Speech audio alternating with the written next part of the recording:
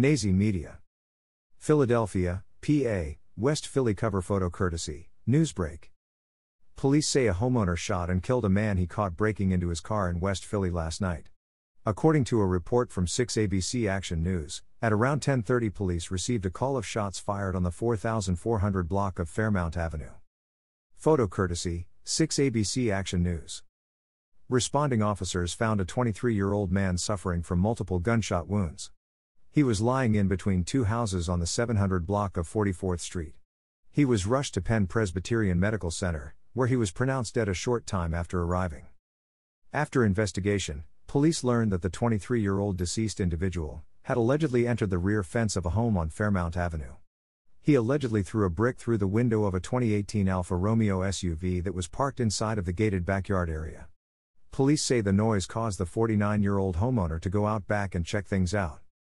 Police said the homeowner shot the 23-year-old at least 3 times with a semi-automatic weapon. The 23-year-old ran about half a block before he collapsed. Police said the 23-year-old is known to them and lives in the neighborhood. 3 spent shell casings were reportedly found in the backyard by police. The brick used to break the SUV's window was found lying in the passenger seat of the truck.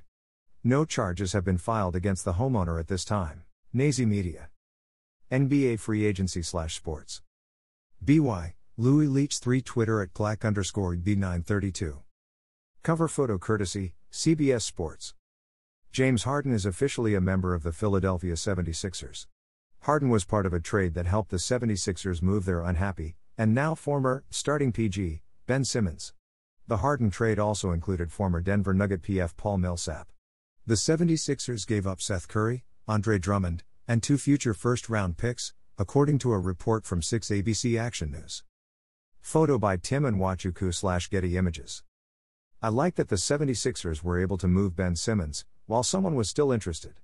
Even more, Harden can take the 76ers from contender to favorite in the Eastern Conference just by being on the court. Argue with someone who hasn't won 5, count them 1, 2, 3, 4, 5, basketball titles. It was for coaching 13 and under, but still. I know what I'm talking about and you don't. I don't believe Brooklyn has improved their chances of winning a title, or even coming out of the East with this trade. That whole Kyrie Irving/Corona thing is going to continue to be an issue.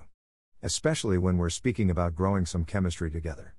And as for everyone's other favorite in the East, the Milwaukee Bucks, they won't beat the 76ers in a 7-game series with James Harden on the floor.